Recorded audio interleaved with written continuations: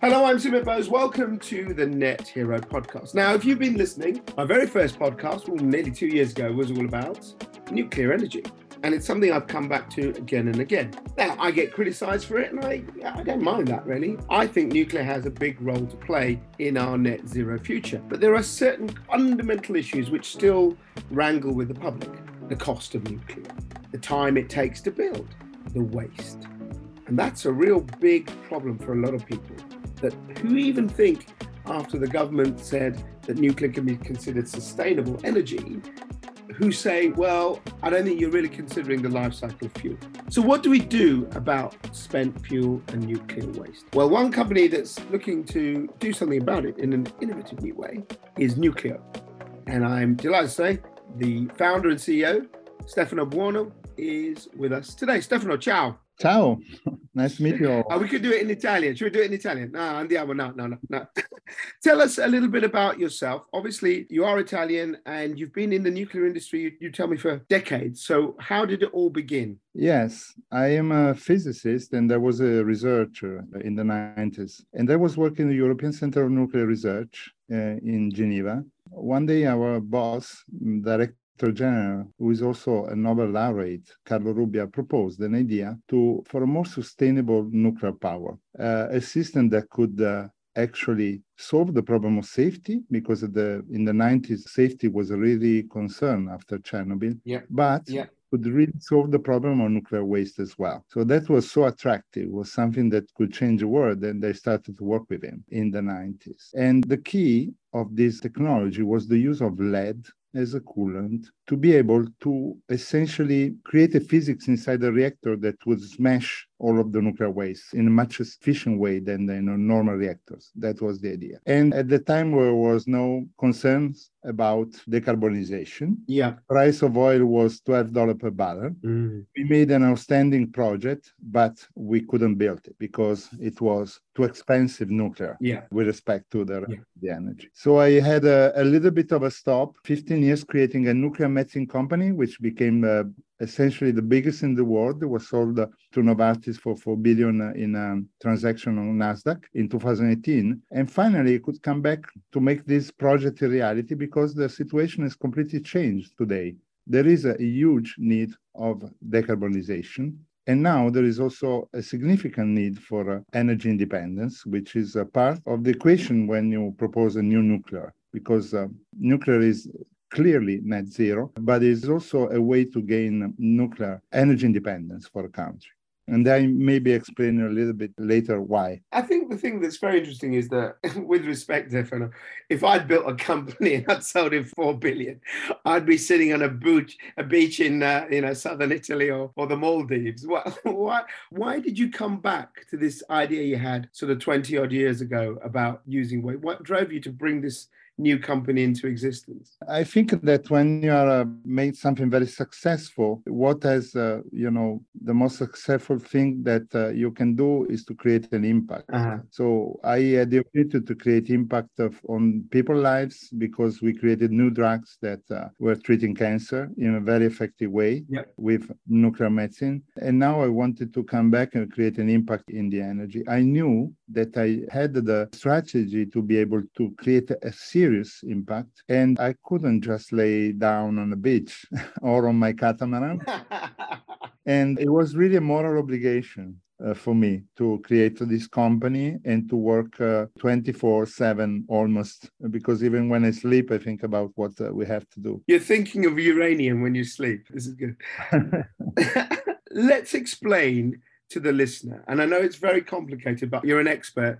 If we can make it very simple. How does a normal modern nuclear reactor work? And what are these new small modular reactors? And what is the fuel? So if we can go back to basic, like sort of nuclear energy 101, how do we make nuclear energy? What are the raw materials? What do we do to it? And what is the waste product at present? Well, it's pretty simple because to make nuclear power with fission, you have to fission essentially the uranium. So you take the uranium from the mines, but if you put it together, it's very difficult to make a reactor because the part of the uranium that is fissionable, so that can create this energy, is only 0.7%. So you have to enrich this uranium. So let's say to make 1 gigawatt electric, you have to extract more or less 200 tons of uranium from the Earth for 1 gigawatt electric for 1 year. It's not a lot of material, but still, it's important. Then you have to enrich this uranium.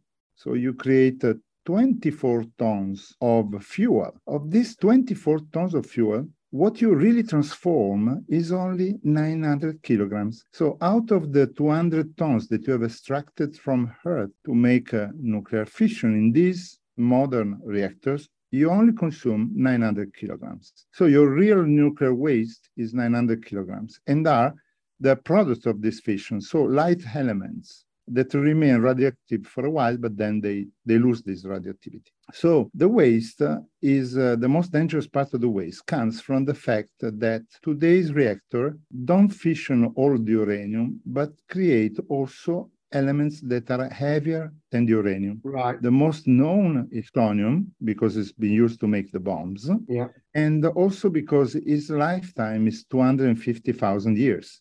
And most of these elements last for so long. That's why you associate nuclear energy to a big problem of waste, because you have radioactive material, very toxic, that remains for so long, for hundreds of thousands of years. And so the only solution is put it underground. Yeah. And not many countries in the world has taken the decision. Finland is building an underground facility to store the nuclear waste, but not many have taken this decision because it's also very costly. So what do we do? Yeah, just before we go to that, that's a really great explanation, but you talk about the 200 tons you start with and you get down to 900 kilograms of the actual kind of fuel. What happens to the rest of all that material? So the kind of uranium ore and the other elements, because is that not waste as well? Yes, it remains in the deposit because the uranium is not dangerous at all, right? But yes, radioactivity has no use in real life. So because of the natural radioactivity of the elements, so they just stay into cans. And then the plutonium and the most dangerous elements, they are either mixed with this fuel bar, so they remain into the spent fuel, so you don't treat them. Yeah. Or some companies, some countries treat them, extract the plutonium because they want to make new fuel. Right. Fuel named MOX, mixed oxide. Yes, I've heard of MOX. Yeah. Instead of enriching the natural uranium, they mix the uranium with the plutonium, which is still fissile, so still can produce energy, but it's more complicated to handle. So in terms of the waste we're getting now, one other step we ought to explain to the listeners, the actual fission process, in a nutshell, you basically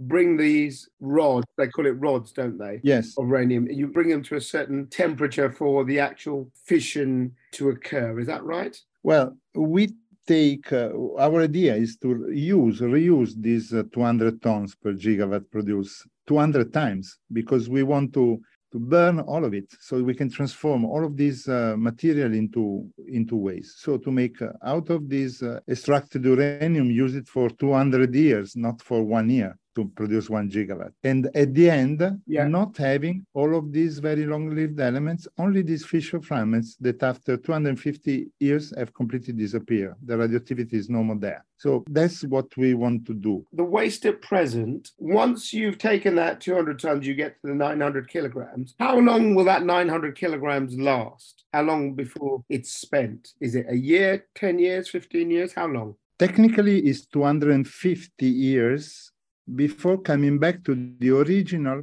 natural radioactivity of the elements. Right. But, 900 kilograms is less than a cubic meter. Yeah. So you have 1 gigawatt electric producing less than a cubic meter of waste to keep in a container for a short period of time. And then you can even reuse this material. This is 12% of this is rare earths. So it is really a circular economy, what you are creating if you go into the multi-recycling of the nuclear waste. And to do this, you have to use these fast reactors. So these lead reactors in our case, because it's the only way to create the physics that allows the multi-recycling and the complete use of the uranium that has been extracted. But just to give you an idea, in UK, there is enough material for hundreds of thousands of years of electricity. We are not talking about a small thing. In France, the nuclear waste can power the full country for 2,000 years. It's an incredible amount of energy that we have already extracted that is in our deposits. This material is mostly in Sellafield in UK. Yeah. That can still be reused many times. So this is our objective, to be able to reuse this resource that we have and that can be transformed into energy. Let's go to the basics of this. So you talk about lead. Again, if you can explain this to me, what are the reactors using at present if they're not using lead? And what makes lead reactors better at extracting more of the energy from the waste? Yes, lead is only the coolant. So the reactor works because you put the fuel, that is uranium, into bars. Yeah. And then the reaction heat, in general, water. Yes. You bring this hot water into steam generator and you use a turbine. So that is how, with the first loop, rather than using pressurized water, we use liquid lead. Liquid lead is very heavy element. So the physics that you create inside is a bit different. Is well known because there has been many fast reactors using sodium, another liquid metal, rather than lead in the past. So you create, what is creating the fissions are the neutrons. Neutrons are emitted during the fission, and they kick other atoms and they break it. If you create in a water reactor, the neutrons are very calm. So sometimes they cannot kick an uranium atoms, they are absorbed. That's why they create heavier and heavier elements. In a reactor like ours, the neutrons are very energetic. So as soon as they hit a heavy atom like uranium, they split it. I simplify a little bit, but this is what's happening. So with a fast reactor, you don't create all of the heavy elements after the uranium. So you don't create that part of the nuclear waste, which is the most dangerous. Wow. I'm simplifying, but in a sense is this. And the faster reactor, do you produce technically more fission? Do you produce more energy? No, we can. The way then the reactor works is very easy. You make the right size for the energy you want to use. Now we enter into the domain of the small modular reactors. So a strategy that is more industrial. What happened in the past? The nuclear energy was not competitive versus fossil energy. Of course. So what they tried to do is to increase the investment, so the power of the reactors, and to make very long-lived reactors. This economically is leading to projects that cost too much and are too long to be executed. So all of the industry is coming back to the idea of making smaller machine that can be done in 3 years. So why you need to make a huge workshop for 10 years on a land to make a huge reactor that is at the limit of what the industry can do?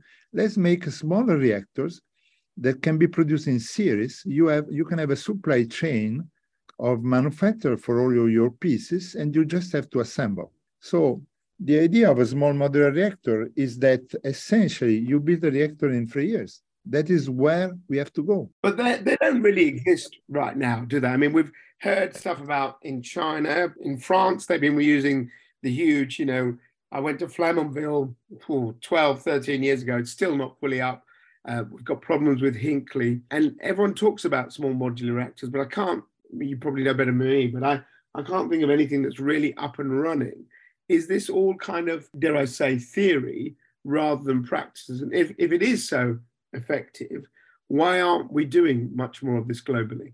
It was only for economical reason, because they are potentially more expensive. We have so many small modular reactors. We have today 180, for example, ships or submarines that are using. Yeah, gotcha. Yeah. These are small modular reactors. We had 400 at the end of the Cold War. So a lot of reactors around the world, small, but economically they are less competitive than the big machine. The problem is that we went too big. Yes. We make gigawatt reactors because we exaggerated. It was a mistake of the industry. Now we have to come back. We have to go around 200, 300, because the dimension of the of the bigger components of this can be done in a factory and delivered on site. In these big reactors that you have visited, the factories are built to make the components. So you build a factory on the site to make the components. These reactors suffered of a change of legislation because after Fukushima, safety authorities of France decided to increase of a factor 10 the safety parameters of the reactors. And this led to a lot of engineering change and also new licensing. So what we are observing now is also the result of Fukushima indirectly. So all of the construction, the design had to change. So now I believe that after having built 5 or 6, maybe they would be faster, but still there is a speed that cannot be overcome because they are complex. So the small modular reactors really try to make it very, very fast, like building a ship in series. You build the component, they come to the place, they are assembled. In 3 years, the reactor is ready to be started. And it has to be always the same, because also the difficulty of this big project is that the suppliers change all the time. Yeah. They're different from one country to another. You have to rebuild a supply chain every time. You have to qualify the suppliers. This has not been conceived as a modular business because it was impossible. You maybe only have one supplier in the world who can build a certain thing. So it is going a little bit smaller or significantly smaller, allows now to create a supply chain that can be fast and effective. That's the real transformation of the industry today. Is it going to happen? Is there the political will? Is there the commercial interest in companies to go down this path of the small modular reactors, and then obviously looking at stuff you're doing about reusing the waste as much as possible? Do you think there is a commercial market at present? Definitely there is. The energy produced in Europe, the electrical energy, has to be multiplied by 3 by the end of 2050 because of the electric cars, because of everything has to be working electric to decarbonize. If you think that half of the electric power is made with fossil fuel today, the market is immense. We need everything. We need the renewables and we need nuclear. All of the manufacturing of energy without the production of CO2 has to work. And we are even late, even if everyone succeeds in that. So there is a huge market. And I believe that being small and modular is the smart way. We have learned the nuclear industry has 70 years of experience. So we have learned from the past. We have learned from the past not to make errors, not to create accidents very well, because there are no more accidents. We have learned from the past how to make this industry also cost effective. And we have to learn how to make it also very sustainable. And this is our role of our company, is to add this push to say, hey, but not let's use fully the waste now, because these are the 3 problems of nuclear: the cost, the safety, and the waste. Correct. So let's not forget about the waste and consider that there is 200 times the energy in the uranium that has been extracted with respect to what we have been using so far. So why extracting more uranium? Let's use this as fuel. So let's think about the advantages. Yeah, you've painted a really good picture. So if your vision comes to fruition, you're saying the waste we already have that's sitting there in places like Sellafield and Flamanville or wherever they are around the world, you can reuse that waste again and again. Yeah. You can also reduce the need for fresh uranium mining. And you're hopeful, or you're certain you can reduce the risk of radioactivity in the waste. Absolutely. And the good news is that I'm not inventing anything. I'm just using existing technology. It's just a new industrial strategy. That's all. We have to put together these existing elements, the know-how on lead. The Russians have built lead submarines. MOX has been produced in France for 60 years. It has been produced in Belgium for the same amount of time. So it's well known. It's the fuel that was used in Superphénix. We are using exactly the same design, the same materials. So we are just resembling what is existing in a new industrial strategy that is possible because we are starting from zero. All of the nuclear industry is living a renaissance. And so, but we have the opportunity to start with a more sustainable approach. And is what we did. Our choices were driven by sustainability. Two things I want to, before we end. I think you spoke at Davos, did you? Is that right? You were on a panel at Davos? Yes. And you talked about the biggest problem is education, preparing policymakers, politicians, and the public to understand about this. And I'm afraid, Stefano, I mean, I like what you've said, and I get it, I can believe it. But if I asked 20 people in the streets of London or Milan, I reckon you'd probably get 19 saying, oh, it's just too dangerous. I don't like it.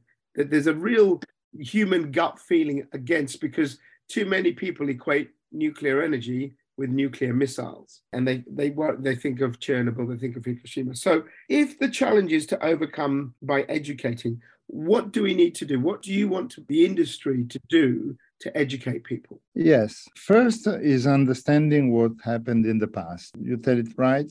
It was associated with the bomb. But why the fear was associated with the bomb? Because who had the nuclear bomb had the power. Yeah. The fear of nuclear was pushed into the mind of people to create more fear of the nuclear bombs. Nuclear bombs are very powerful, terrible, but the radiation is associated with the nuclear bomb is ridiculous. There has been thousands and thousands of nuclear bombs that exploded in the atmosphere to make the test. And nobody realized that because there is really, the amount of radioactivity is ridiculous in a human bomb. So, but associating this fear with the fallout, with the movies, with the catastrophic movies has been a systematic work to make people fear about nuclear. Then the oil industry was very happy of the fear about nuclear because at a certain moment in the 70s, they feared that nuclear energy would become too important. So also them, they contribute very much to that. Now, the youngest generation, they want a decarbonized world.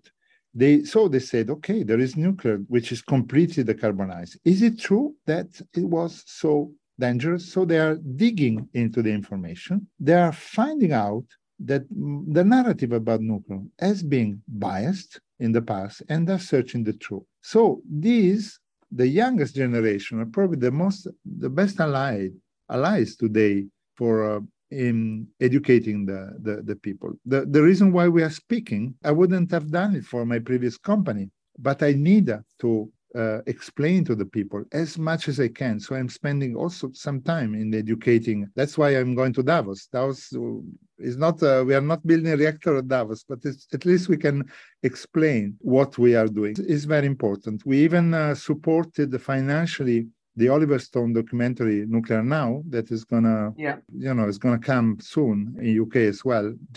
Was just released in US. That is, part of many things that we can do to educate first the people. Really, it's more important, but also the politicians. But the politicians then do what the people want to do. In Europe, we have an incredible first effects of this nuclear activism that we are seeing, because countries like the Netherlands, Sweden, Belgium, even maybe Italy, they are coming back and they want to do nuclear again. So even, the more I receive a lot of information, and I heard at that time in the history of Denmark and Germany, it seems that the population now is more in favor than nuclear than before, the population. So it is very interesting and also very fast what is happening. I'm very happy because we really need nuclear for net zero. It is essential that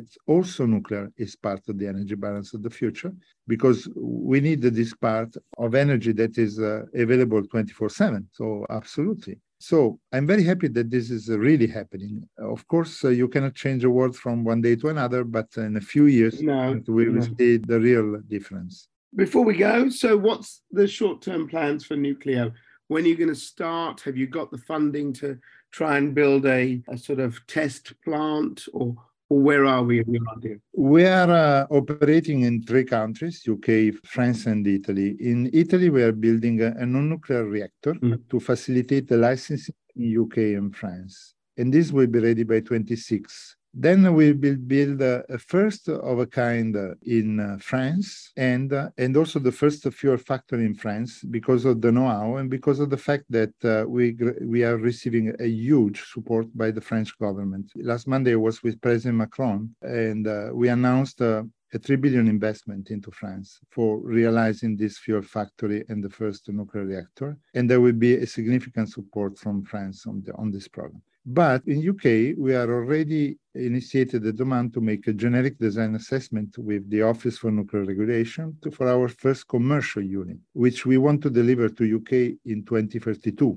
200 megawatt electric machine. That would be the first commercial version of what we are developing. So we are willing and wishing to engage immediately with the Office for Nuclear Regulation to start the regulatory path to deliver this reactor in UK by 2032. But this will be the first of a series of reactors. Our intention is to install and operate 4 gigawatt electric in UK using private money, essentially. That's the big picture. Yeah, that is a big picture. But, if you have to invest in a 200 megawatt electric reactor that is realized in a few years and it costs 800 million rather than 30 billion, the financial effort that is needed is completely different. So it is possible then for the private world to invest much easier in a nuclear reactor, in nuclear energy, if we make this more effective, also financially more effective. And the small modular reactors can do it. And in our case, we help because we take care of the nuclear fuel. That's a big also plan for UK. We want to take this 140 tons of plutonium that stays in Sellafield and transform this plutonium into energy for the next few hundred of years, mixing with the uranium that is already in Sellafield and creating a fuel factory in UK that would serve for the UK market. That's the objective, the plan. That's the vision. That's the big plan. I like it. My last question to you, is this really still something for the richer nations, the developed nations? Or could you see this technology helping places in sub-Saharan Africa, Indonesia, India, Brazil, developing nations to get this sustainable, cleaner power that we know nuclear comes with the caveats we've already discussed? Yes, I see this possibility because there are today 32 countries in the world that have nuclear, but there are 30 that are willing to have nuclear, new countries. So that showed up to the International Atomic Energy Agency and are engaging in the process of becoming a nuclear country. So we have to offer a different, more sustainable nuclear to this country. So, yeah. And if we offer a solution that is cheaper, that is more clean because we don't create that waste that has been the problem of the past. And if we offer a safe reactors, which is the case for many new designs, not only ours, that has very powerful safety, but also the new design are also very safe as well. So we have to offer this possibility, and I see more and more countries coming into the club. In Africa, you have Egypt that has started this process. You have in the Middle East the Emirates, but also other countries that are preparing themselves to become civil nuclear countries. And of course in Asia, very much. So it's possible. Definitely it's possible. Bravo. Stefano, thank you. As they say in Italy, in bocca al lupo, I wish you well with it. I think it's a very interesting take on where we can go, because I do believe that, there is a massive role for nuclear, but it is the fuel element and the waste. And if you can solve that, then well done. Thanks for joining us on the Net Hero podcast. Thank you so much for your time today. Thank you very much. Help! Can I control energy costs for my business? How do I electrify my transport? Is cutting emissions hard? What is carbon negative? You'll get the answers to all these questions and more at the Big Zero Show on the 20th of June at the CBS Arena in Coventry. Register for your free ticket now. Big names, big opportunities. BigZeroShow.com. You've been listening to the Net Hero podcast with Sumit Bose from Future Net Zero. Visit our platform for all things net zero. And if you or your business is doing great things on the path to net zero and want to be featured on the podcast, email nethero@futurenetzero.com. Follow us on social media. futurenetzero.com. Better business, better planet.